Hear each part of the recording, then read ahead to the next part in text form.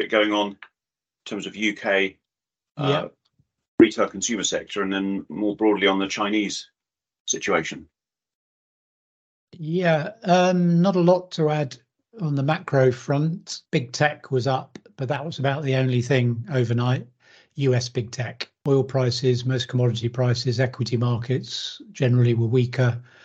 And it seemed like there was a coordinated message being put out by the world central bankers that the outlook for further multiple rate hikes seems to be doing the job of tightening things in terms of yields without any of them actually having, or certainly the Fed or the Bank of England, having to put rates up.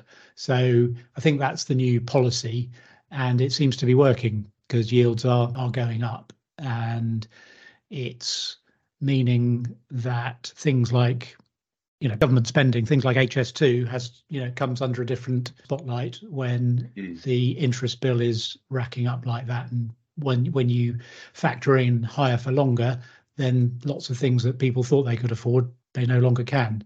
The question remains, can the economy withstand higher for longer? Even Powell at the last Jackson Hole speech said that the current rate of interest rates is above the R-starred level, the equalizing rate. The rates are tighter, they are contractionary. So by definition, even he believes they can't last this long forever. And you talk about, is that a coordinated sort of set of announcements? Because I remember years ago, the banks used to coordinate quite well, but recently there hasn't been much of that. So if there's a renewal of that, that would be really quite a positive step forward, I'd have thought.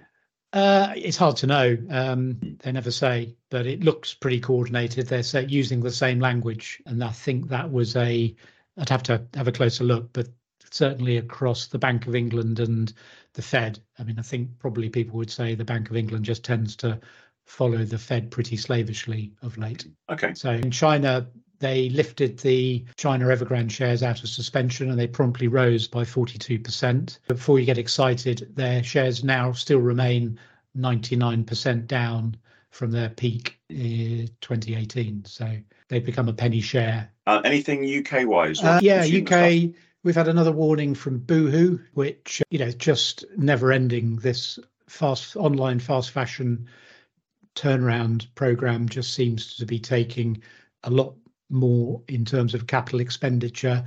They're starting to make progress, but they're guiding lower for the outlook. So the shares are down today. And we've had an update from Greggs, which is trading in line, but just goes to show, the sales for the quarter they reported on were up 20%, boosted by some store openings.